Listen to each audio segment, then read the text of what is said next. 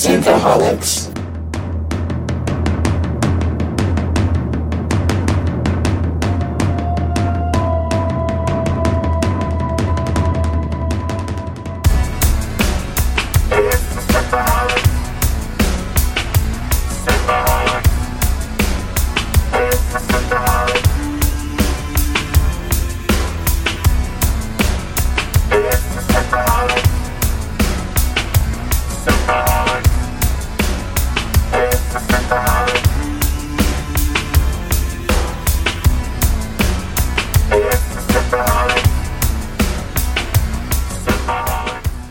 Welcome to Synthaholics. Thank you so much for downloading this episode.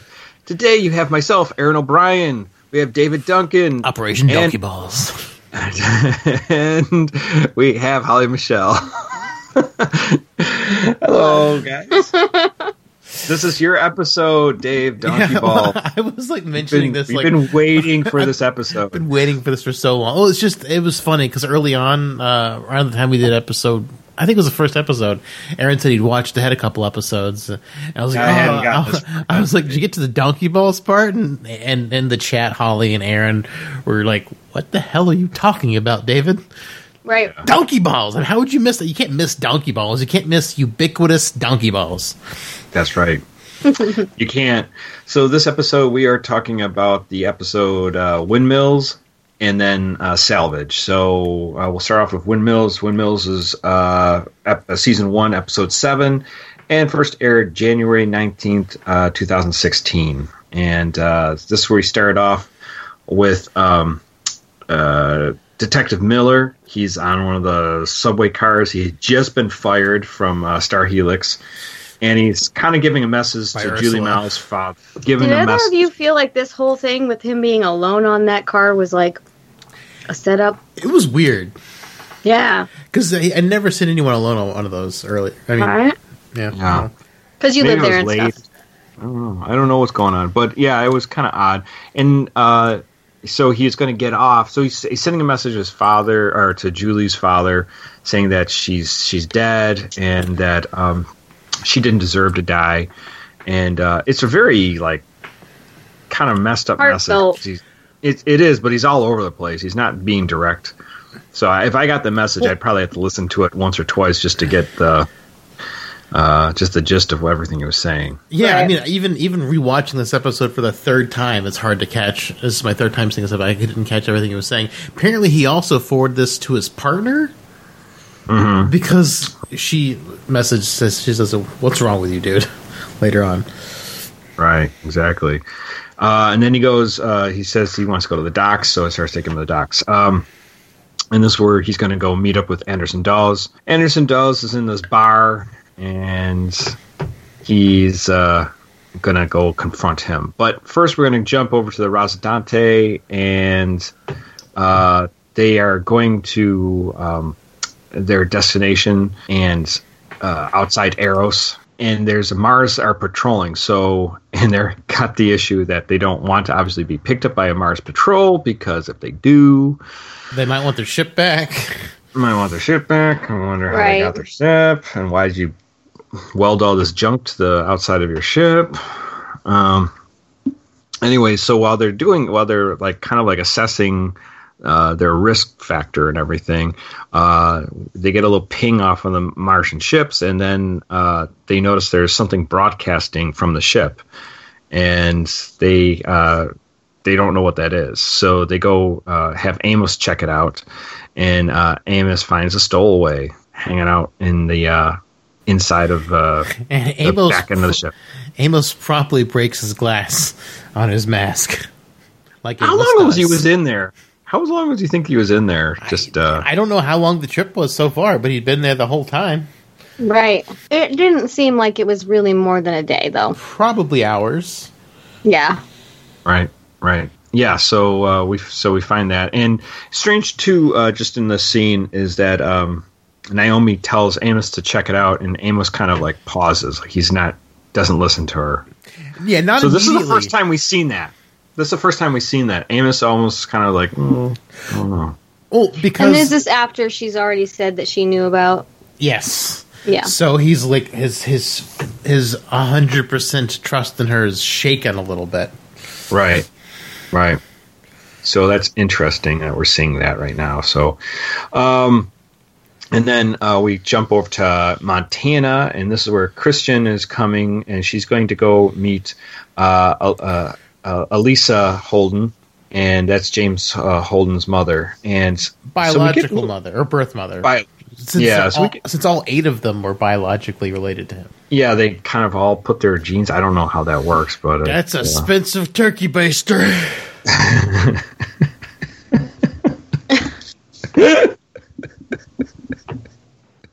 Anyways, we're so she's kind of doing like, I don't know, some intel gathering, and she's trying to get information on James, and her mother, James' mom doesn't know that he's still alive. She assumed that he died, and, right. And so we have this we find out that they're sort of I don't know if they're revolutionaries, but they're definitely separatists. They don't want to be part of the general population government. So they're kind of like want their own thing.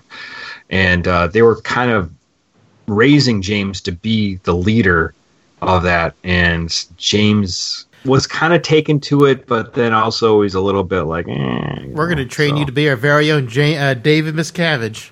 Yeah, right, exactly. We're gonna rename this place New Waco, and Waco, and you're gonna be the leader. We're not gonna have running water, or toilets, or nothing. What was that place that you're saying?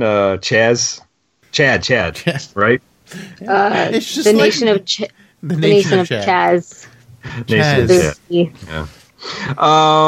And then so we get that real quick, and then we're going to go back to the restaurant. Did I say Chaz? I don't know, Chaz or Chad. I thought it was Chad. Now I got to look it up. I thought it was Chaz.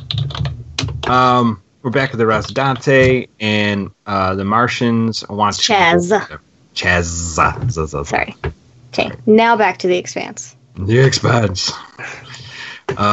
So the Mars get the calls. They're gonna send a boarding crew, and so they're sending that over, and they're freaking out. And this is where they're gonna take the stowaway on the ship, and they're gonna throw him out. They're gonna put him in the airlock. Amos wants to space him so bad. Yeah. So the guy that they find is called Kenzo.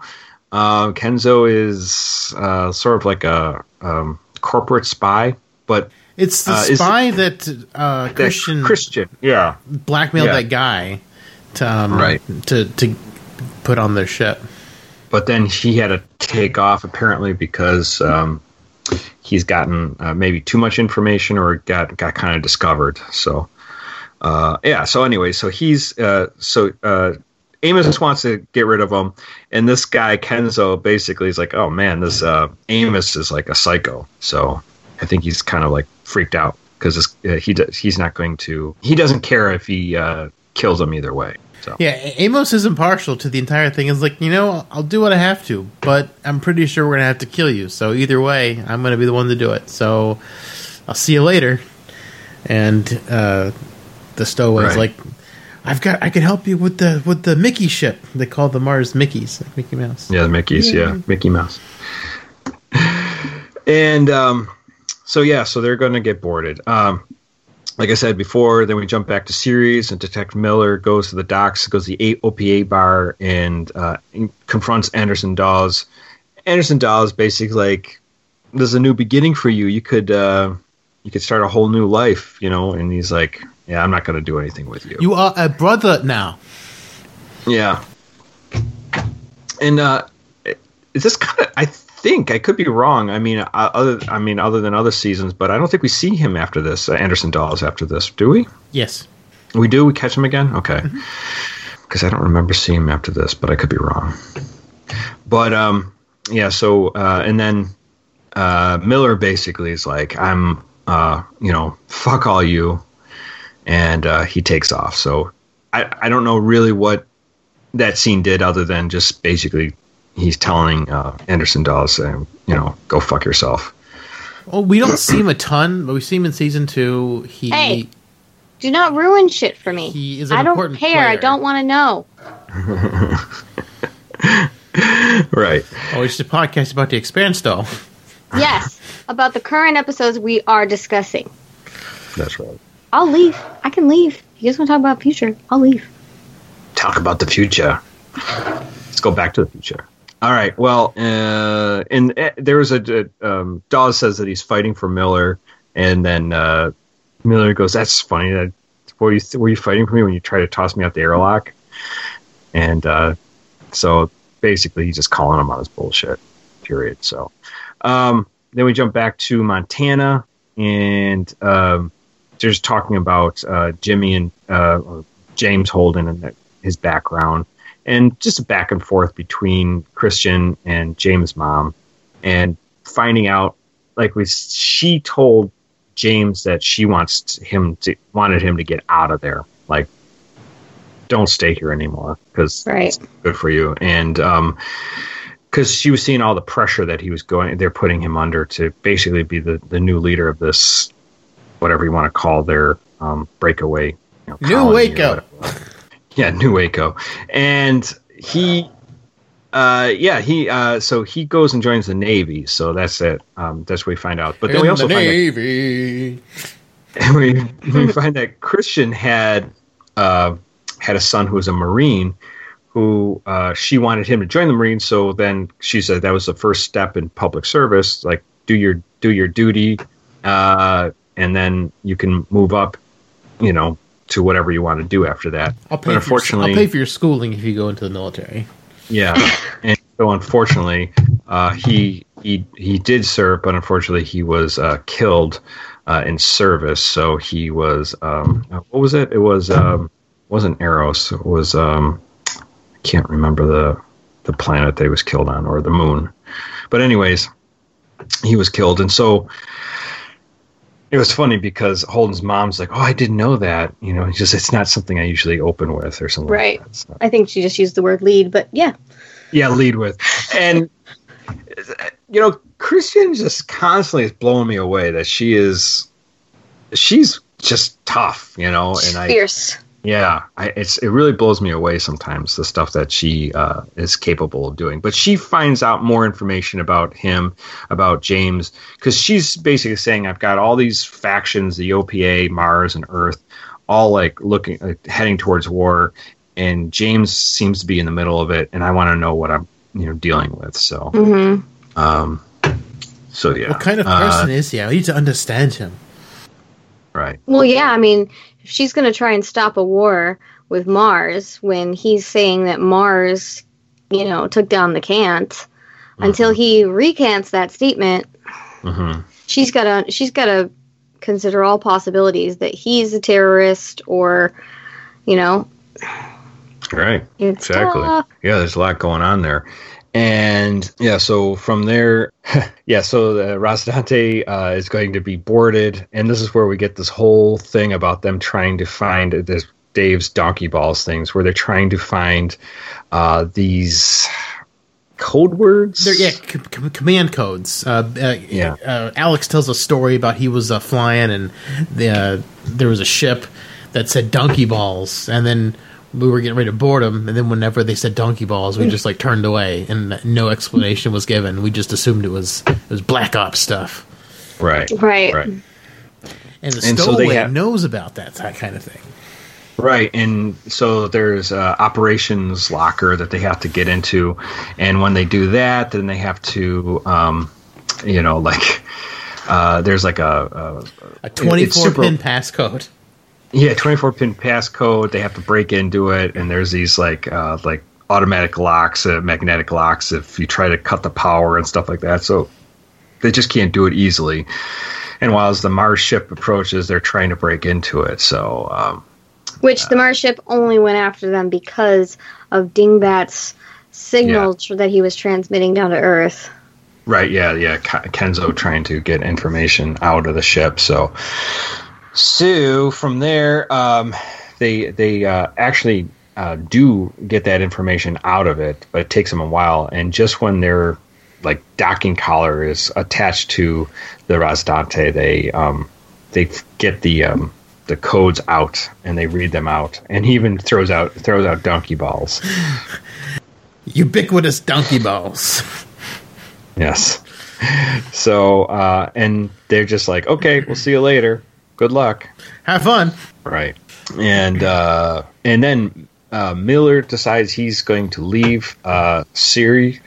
He's going to take off because he's he doesn't have a place there anymore. So he's going to go to Eros, where Julie was last, her last known whereabouts were. And he's hot on the trail of Anubis. Yeah, he meets up with Octavia, and she wants to come with him, but he's like, nah, ain't gonna happen. So I'm in love with a dead girl. You can't do it for me anymore. You're too alive. Too alive. And also forgot to mention that back at the UN, Christian is given a report to the Airite, and they're basically find out that her friend was killed or killed himself. Or was that next episode? No, I think that was this episode where they find out that they no, that was the next episode. I apologize.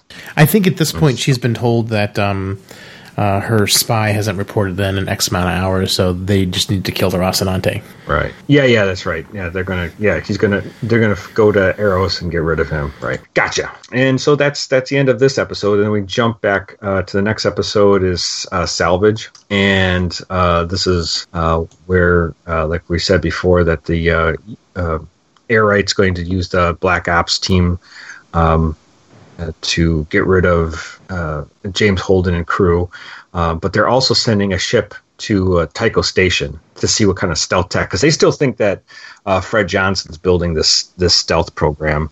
That's the working theory.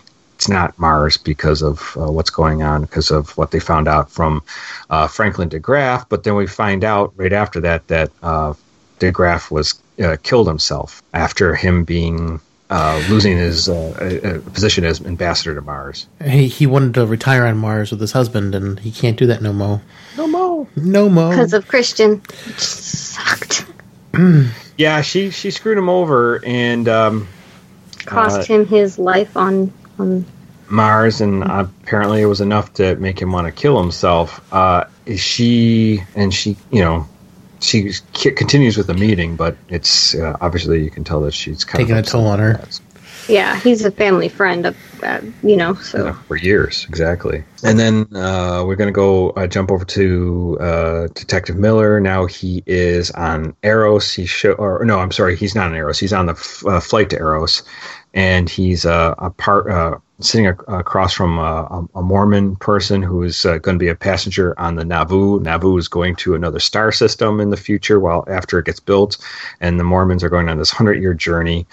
And they're kind of talking about what happens if you go there and there's nothing there, and I guess we'll just have to live on the Nauvoo forever. Yeah, I know. So it's kind of an interesting, exchange between the two. We got to go find the new planet, new Salt Lake City. New Salt Lake City is right. The Rocinante finds their asteroid that they're looking for, and this is where they find hiding on there is the stealth ship that destroyed the Cant. This is the Anubis, and so they're going to go in and investigate that. So this has been a dormant ship that's hiding on the side of, or like in a crevasse inside this asteroid, just floating out in space. So, and all the airlocks have been opened up in this thing. So, pretty strange. Not at all. Not weird. A bad idea to kind of go poking around. Right. That's their job to go poking around. Oh, I should just back up just real quickly. When we were back on Windmills, the one thing I forgot to mention is that when the Martians were looking like they were going to board the Rocinante, we had this standoff between James Holden and Amos. Amos was ready to just take out. It was going to take out the two guys the two Martian guys once they came through the airlock, and James was like, "You just can't just kill them. Like just how many how much blood do you want on your hands? And Amos is like, it's us or them. What do you want us to do? He's like, I don't want to spend my life in a Martian gulag. And right. James Holden pulls a gun on him, and Amos is like, yeah, you got a shot. Take it if you need to. Right. So Amos is kind of... That's what we call conviction. Yeah. It's great. Yeah, and Amos is kind of calling his bluff. I mean, we don't know if he would have actually pulled the trigger, but, he could have pulled the trigger at any moment, but Amos didn't flinch.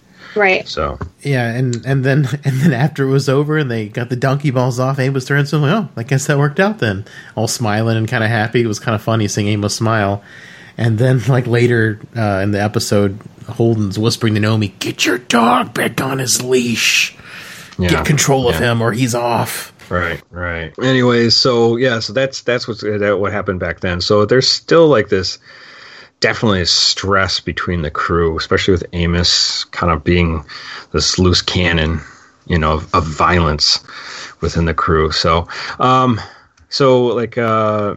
Miller is in Arrow Station, and he wants to go find this the ship that's registered the Anubis 1A. He got that tip before from one of his old friends that a cop that works on Arrow Station, and he's looking for the person that's registered to is Lionel Plansky, and this is one of the survivors of the Scopuli, and he goes to the Dockmaster, who's like obsessed with like one of these Candy Crush games or something like that. It's like really weird. It's like he's like, God damn it! I lost my money on Candy Crush, and Mo's like, hey, I can buy you a round of Candy Crush if you want. And then he just beats his ass and steps on his neck to get the information he wants. So and he finds out, like you said, that the Anubis 1A is registered to Lionel Plansky, and then he goes to jail.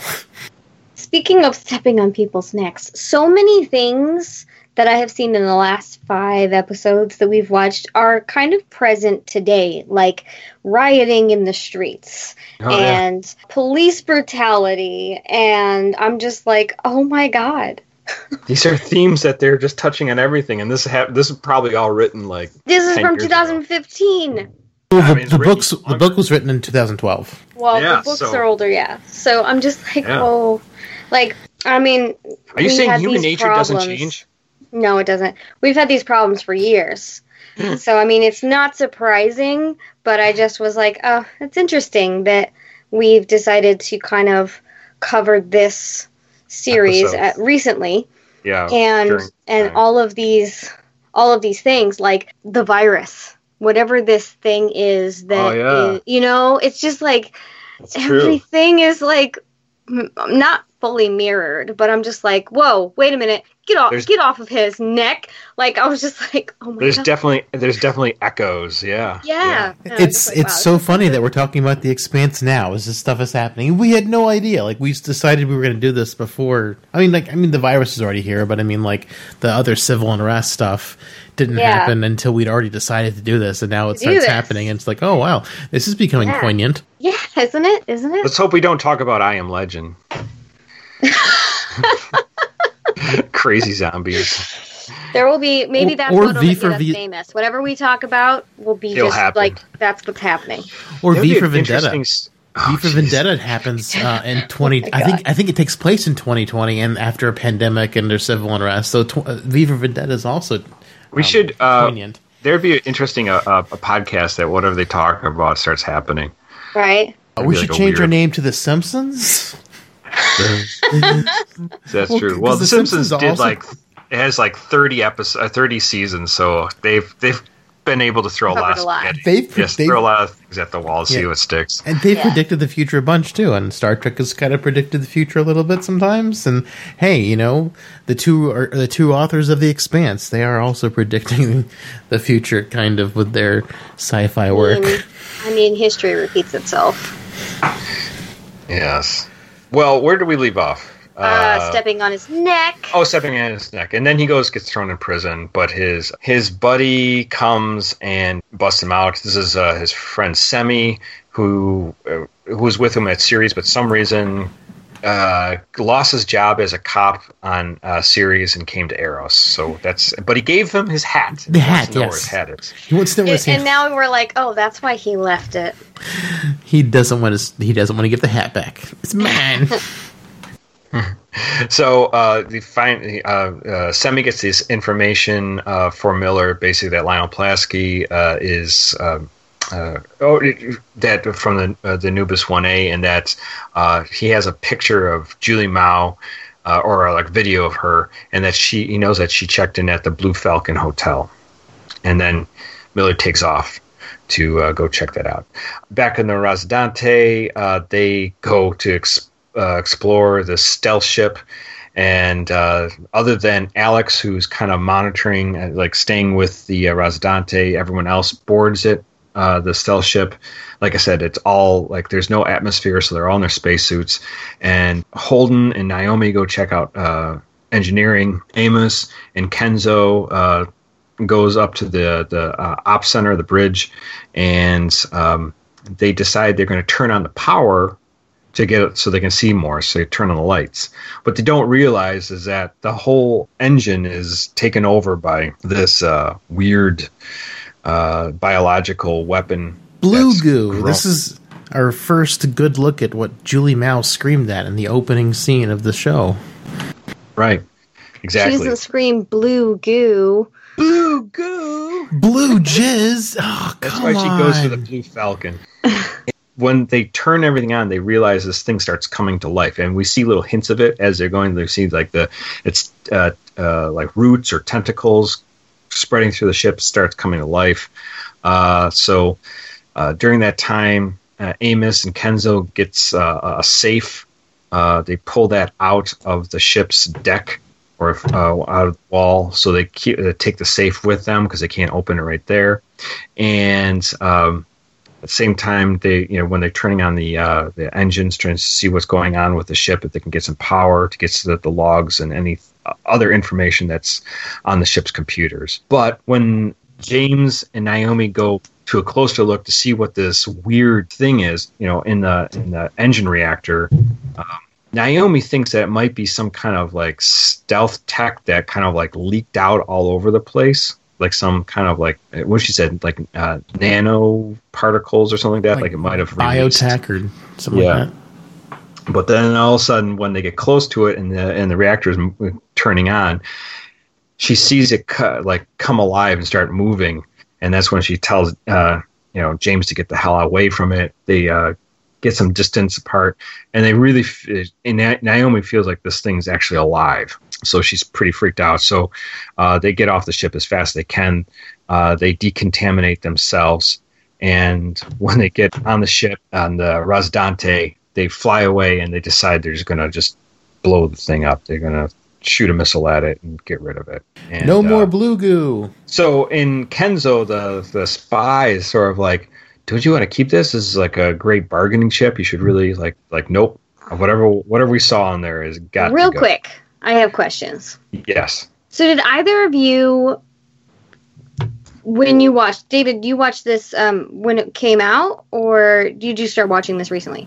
I watched it years ago. I watched the first season years ago, and I didn't remember how far I got, although I think I did finish the first season, and then I rewatched it like a couple weeks ago, and then I rewatched this episode a couple days ago.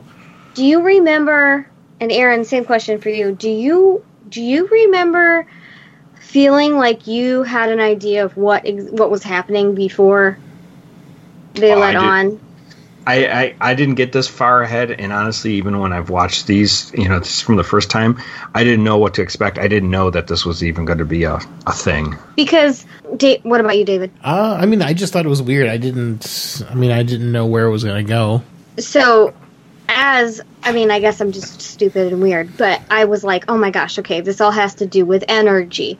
And so, the ship is completely shut down, and she's like, I'm going to go up and kick on the lights. And I'm like, oh, that could be a really bad idea. And like, but let's wait and see.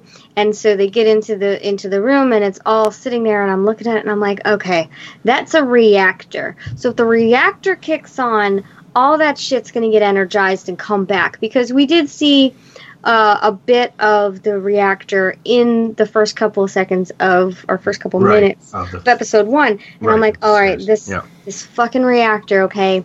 And then they're like, let's nuke it. And I'm like, with more energy. What? But maybe the explosive energy is not good. So I mean, the whole ship is vented. It's not like the vacuum of space. I don't know. I was just like, oh my god. Vacuum of space didn't hurt it. It just made it dormant. It was sleeping. Exactly. So like, vaporizing it can kill it though. I understand wanting to destroy the ship, but after seeing this being and like, really, you just set all of this virus in motion out into the inner workings of space. You just wanted Jean-Luc Picard to come and talk to it. It's like, maybe it's alive. You just wanted Jean-Luc Picard to come talk to it and be like, oh, it's alive. It's a life form. We can't kill it. We have to understand it. Well, I was just so irritated. I was like, are you really like going to nuke it? Like, I mean, I understood taking care of the ship, but at the same time, it propelled all of this virus out into the universe. And I'm just like, yeah, we don't know. So hopefully most of it was incinerated, but I mean, it is possible that parts of it just flew out in space and is still viable. Mm-hmm. It's really hard to find small things in the vacuum of space. I mean, like they were saying, it was hard for them to find the ship unless they knew they were looking for it. So, I mean, I don't know. It's probably right. It just has to drift into somebody's freaking gravitational pull and then drop down onto the planet. Well, let's just hope they incinerated the whole thing, but who knows, right? Yeah, it's probably not. I mean, I don't know what their payload is for those. What's in the box? Missiles. Was that a Seven reference? Yes. Well, what's in the safe? What's in the safe? So then Razdante decides they're going to head to Eros, and they're going to search for the Lionel Pulaski, who was the person who had survived. And it kind of sounds like you're saying rhinoplasty. Rhinoplasty. Even though you're saying Lionel Pulaski. Pulaski. And this is when they get to the Blue Falcon Hotel. This is their Kenzo is doing things like he's sending messages through his his contact lens. Yeah, and he's contact. Get it. And so he's basically calling for help, and this is where we get help me. Help me! Help me! I'm surrounded by psychopaths. Yes. And so we have a firefight in the Blue Falcon lobby. All these undercover agents just start shooting. But Amos notices them, and Amos unzips his suit ready to pose his gun. No, he's like totally aware. He's like watching this whole thing come down, and he's like, okay, situational awareness. I'm like, okay, check. I'm starting to like you more, Amos. And he's like watching, but he does nothing. And I'm like, okay, these people aren't coming in to check in. They just came in to sat down and like look at the vending machine. You're just gonna stand there. Yeah, I got a condom out of this thing last week. It's not working today. And I'm just like, I mean, he's not a god. He can't expect to be know everything. But I'm just like, this is like his niche. Like this is what he lives for. So I'm like, okay, he should have really picked up on this a little sooner, because I'm watching it and I'm like, okay, that's a bad person. Oh, great. This is just going to be wonderful. And I was really anxious waiting for him to signal or say something, and he didn't, and I was disappointed in that. Well, if he signaled, he would have given it away. I mean, he was unzipping his coat so he could shoot them. Right. He was the first to shoot. Before that happened. Yes, but it was like, I don't know.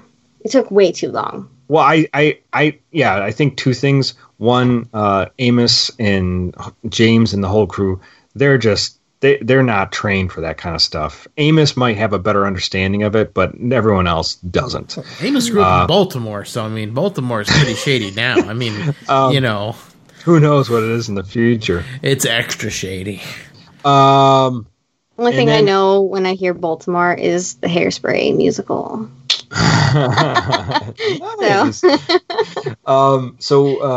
And then on top of it, I like this scene a little bit because it's like nerve wracking. Mm-hmm. I mean, you know that they're so close to finding Julie, and you know that somebody's on their way to stop them, but you don't know how it's going to play out. So it was kind of interesting. I like the tension they built into the scene, because you see all these people, like, why are they showing all these random people? This is weird. And it's almost going slow-mo again. You knew they were bad. Well, yeah, but it was just like, uh-oh, which one's really bad? Like, which one, are they all going to be bad? Is like one of them going to be bad? It was a really great way to play out the tension in the room. Yeah, right. I was tense. Yeah. It's a very tense scene.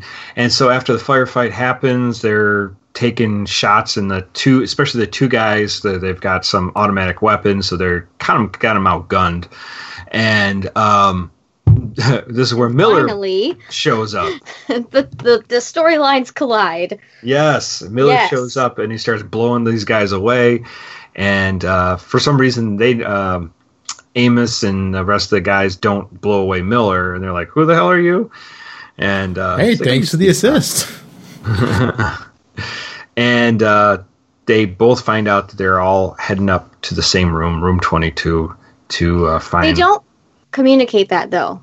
They don't, but it's very weird. But they know that.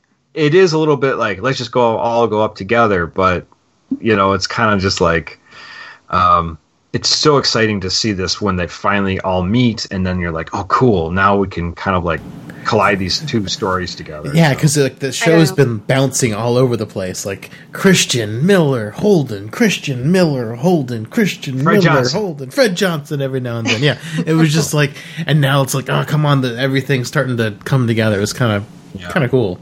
I don't know. I wish there was a little more unity at this point, but I feel like it's good that they're kind of cautious of each other. They but just met. At the same time, well, but okay, if that's the case, then what you say about them coming together and like teaming up is a contradiction to that. What? So they just went together on blind faith. I kind of thought I thought that part was forced. Obviously, because I would be. You just went through this crazy firefight. This guy showed up out of nowhere, shot these other guys. You don't know who that guy is. Right. Of course he knows Holden, because Holden's face is all over the place. So they don't have any reason to trust him aside from the fact that he saved their asses. Right. But he's also looking for quote unquote Lionel. So it's like, but they don't even say that. He's not like, I'm here to find so and so, or I'm looking for Julie Chow. He's just like, fuck off. I'm going up to room 222 or 22, and you're not going to stop me. Like, that's the only thing that's discussed. So it wasn't even like they have a coming together. So I'm not disappointed, because I imagine it's going to happen in the next episode. There's going to have a lot of conversation happening, but I was just like, just follow him up. I mean, I guess, Aaron, what you said about the fact that they're not normally trained for this, maybe that's why there's a little bit of, what is it, naivete. They're a little naive to the situation, so like maybe they just kind of go with it. But I don't know. I was like, I don't know how I feel about this. It seemed a little forced. And I was like, it's not forced. The Rocinante or the crew of the Rocinante are just whisked along by events that are completely out of their control. This is just more of the same. This is not strange. I agree. We've seen this happen over and over and over again. They should have learned from that. But and I gotta agree with Holly. This is although I was elated to see, because I like Miller as a character, and I was elated to see them all meet up finally. I also was like, I don't know if I was Holden and crew, I don't think I'd trust them. Right. So I would be like, who the hell are you? He gave them shady sassiness. And Miller is not a trustworthy guy. I'm sorry. I like Miller, but no, I wouldn't trust that guy. Right. So he's a great character, but I don't know. I think I would trust him, but you'd have to get to know him to trust him. I mean, from seeing how he interacts with people on the outside, like from afar, I would trust him. But if it was like personal, I'd be like, no. Yeah, you find out that he stole your car. So they all head up to room 22, and when they get in there, they get this horrible smell of basically, what was it? Puke and ozone and something else. I forgot. About ozone, yeah. And they look like they there was a fight, but they were like, no, it doesn't look like it was a fight. It looks like they were trying to... Naomi's like, she was turning all the electricity off. Yeah, turn all the electricity off. And then finally they realize this has got to be connected to what they found on the stealth ship, and they're like, don't touch anything, whatever you do. And they get into the bathroom, and this is where we see Julie Mao has been taken over by this biological entity.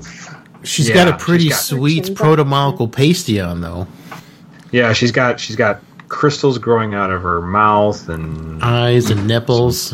Yeah, it's pretty crazy. Mm-hmm. So, and then Miller's pretty upset when he sees her. So, and that's how we end the episode. I don't know who wants to go first. Let me go first. Yeah, go ahead. I am so happy that the crew finally got all together. I mean, yes. with Miller and everyone, felt great. I love them going through the Anubis and like that kind of creepy,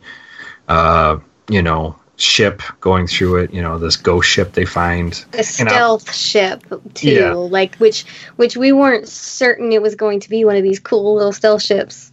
Right, and it's cool, but then obviously it's got this awful, dreaded, virus thing growing inside of it. So it's like, oh my God, what is this shit?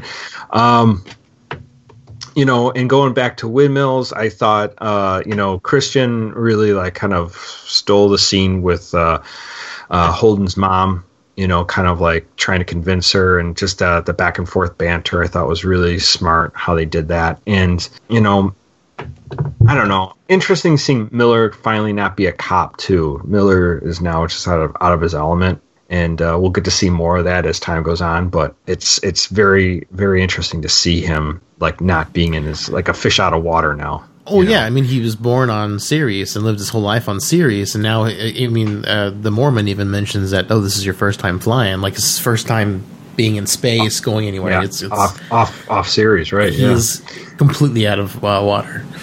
Yeah. Yeah, so it's interesting. I super enjoy all this. I just going back because I'm a little further ahead now, and these are still great episodes, no matter what. It doesn't, even though I'm far ahead, I know how things kind of play out a little more. Still, they're just great to watch. The only part, where I agree with Holly, I think where Miller meets with the Rosadante crew, it's not that. I don't know if I believe that. There'd have to be more setup for that or something. I don't know. I don't know how you do it, honestly, but maybe they're all kind of like freaked out by what happened, and they're just like, that guy seems like know what he's doing. Let's follow him. We're gonna go with him. Well, yeah. I mean, I think it was just all shell shock because I mean, Naomi's not been in a war. Holden basically like ducked out as soon as he could. Alex says he kind of just flew a freighter, didn't really see any war. I mean, like everyone's just kind of like. Amos is the only one who's seen like a lot of action. I mean, just from living in Baltimore. So I mean, it just seems like it's like everyone's kind of shell shocked and they're going to the same place. So might as well, let's go together, guys. And I mean, at first it seems like how does Miller know to shoot the other people, but the other people have the machine guns. So, I mean, they're probably the aggressors if they're going after people with machine guns. So, I mean, I can see that. He's a detective. Yeah, but he figured out it wasn't just Holden who survived the Cant. Yeah. Right. So he probably has a profile on all these guys. Well, he saw the video. I mean, two of them are holding him down or trying to pull him away from the recorder, from the webcam. Right. When he's sending the message. So I'm sure you got like a view on them as well. What about you, Dave? What did you think about these episodes? Oh, these are really great. I was so excited to finally see Miller meet up with the rest of the gang because the show's great, but it just jumps around so much. It's just it does jump around. You just like.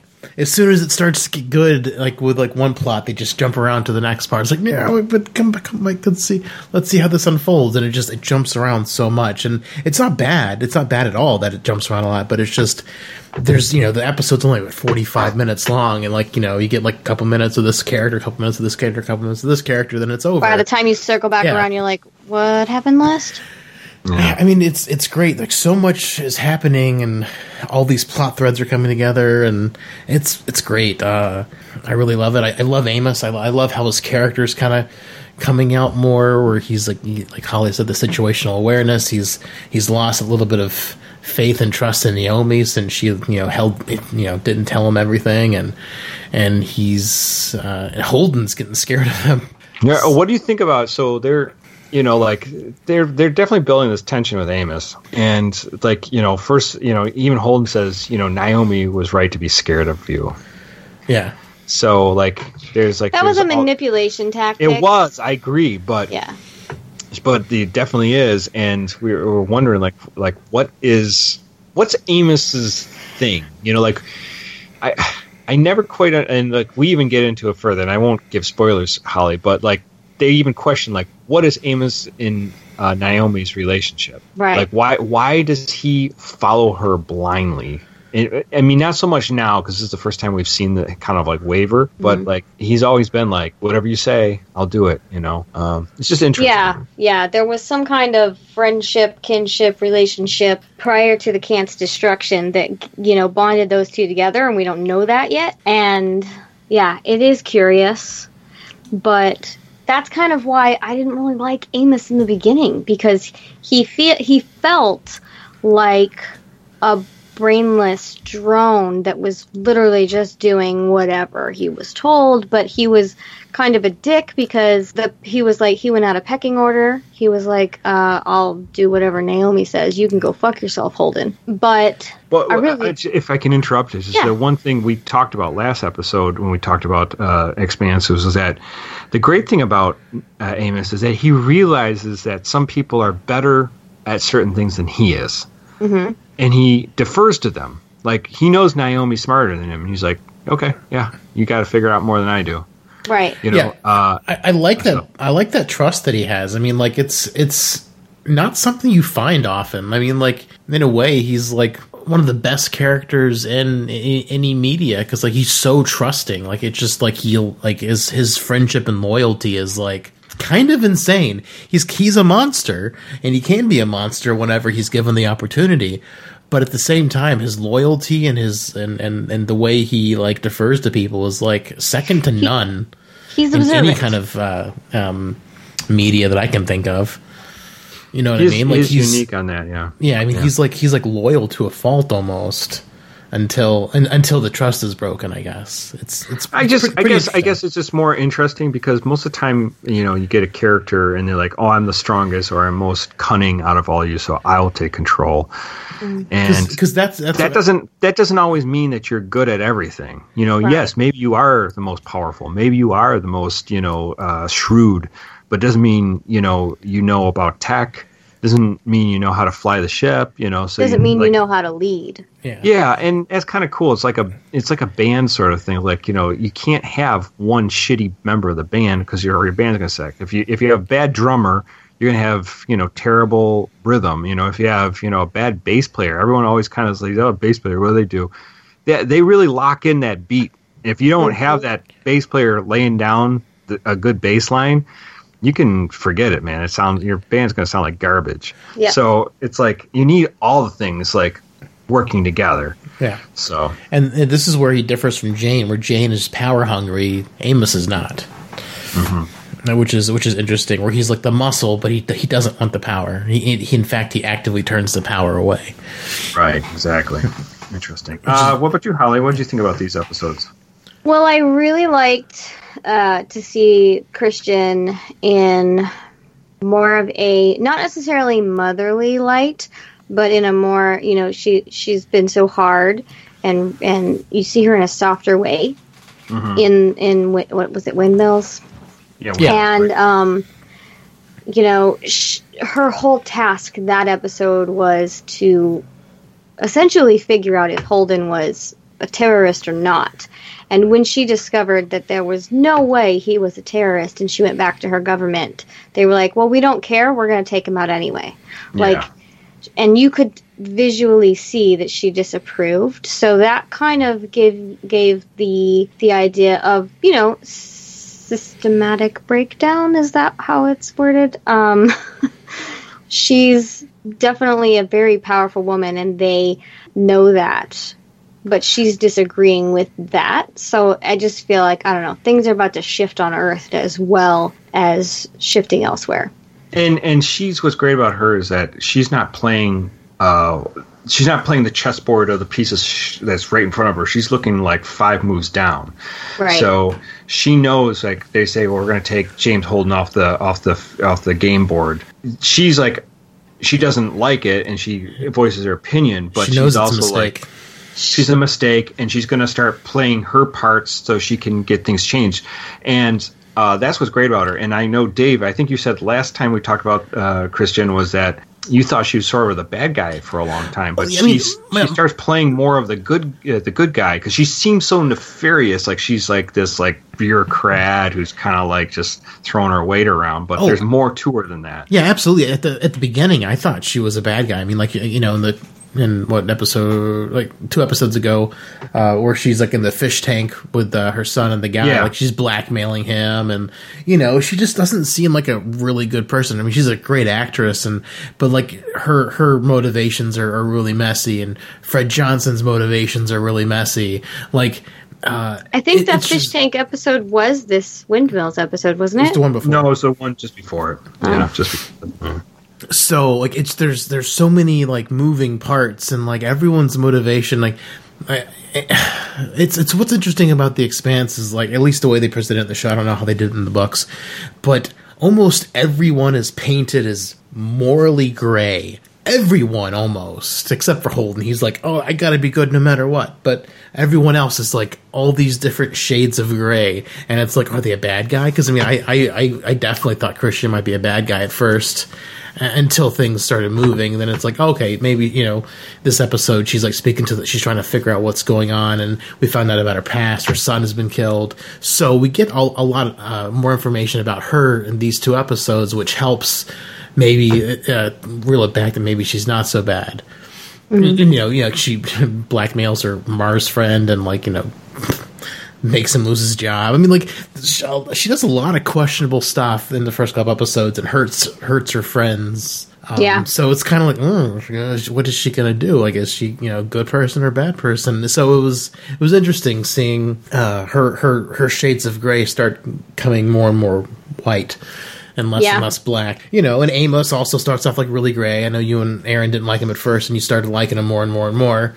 And I mean, to be honest, I was unsure about him at first too. Like, kind of like everyone. Everyone's like, you know, where do they really stand? Fred Johnson. They really develop his character. Yeah. They give you not full, at least so far to this episode, not so much insight, but they humanize him. Right. Yeah. And they give him depth. Because the first couple episodes, he really isn't, there's not a lot of depth there, but they were kind of trying to get the plot rolling. Mm-hmm. So as the episodes go on, you're able to dig a little deeper, find a little bit of depth. And it's not just that with Amos, it's with all of them. I mean, with Kamal, like, you find more out about him as well. Well, episode 3. His family and being a Martian. And it's just, so... Yeah, we potentially didn't like him at first, and we potentially, you know, were too quick to judge. But that's how it is with any show when it's first. But isn't that cool when you find like a character you don't really like or something, then all of a sudden they grow on you? Yeah, of course. Yeah, absolutely. I mean, like, it's the same thing with Bashir. I mean, I hated him for seasons. Then he probably was one of my favorite characters on Deep Space Nine. It's crazy. Like, he's got an arc, and it's great. And every character's like that in Expanse. And I finished all the episodes so far. And as far as Morley Gray, I feel like I still don't have an opinion on which way Fred Johnson falls. I'm still like scratching my head about him and his, you know, levels of gray. So, you know what I mean? Like, it's crazy. And there's those, you know, it's interesting how gray everything starts off, and some things stay that way and some things turn one way or the other. It's very interesting, especially when we get to this other character. I can't wait to talk about her. I got a lot of things, like a lot of initial impressions I had when we first started seeing her too, which were interesting. So I can't wait to get further into The Expanse and meet some of these other characters. And man, this first season's really great, though. It is great. Yeah, and nice and the way they're broken up in the books, the book 1 isn't even finished until season 2. So cool. It's I mean, it is kind of a cliffhanger at the end of season 1, but nice. It's still not the end of the book yet. It's crazy. we're going to get into all that in the next episode. So we'll get to finish up season 1 and see where it all goes, and we'll be all excited to get into season 2. So anything else we want to point out just before we wrap it up? I mean, I was still kind of talking. Oh, yeah, go ahead. Sorry. I didn't have much to say. I did want to agree that I'm glad that the guys are all together now, with Joe Miller. But you kind of know how I feel about that. So I am glad that there's going to be less back and forth. Oh yeah, that's totally. Well, they're just going to go. They're going to find another side story to fucking dick us around with, but it's fine. They're going to find another what? Story. Another storyline. I thought you said an asteroid and dick us around with that. I'm like, what? I heard asteroid. I was like, okay, interesting. No, that was it. Yeah. I'm excited for more. It's a great series, and it's like I said, I've seen the whole thing, and even rewatching the episodes, I'm really enjoying it. For a serialized thing, I mean, it's a lot more. It's pretty layered because there's so much going on. So you're definitely going to catch more stuff the more you watch The Expanse, I think. Well, everyone.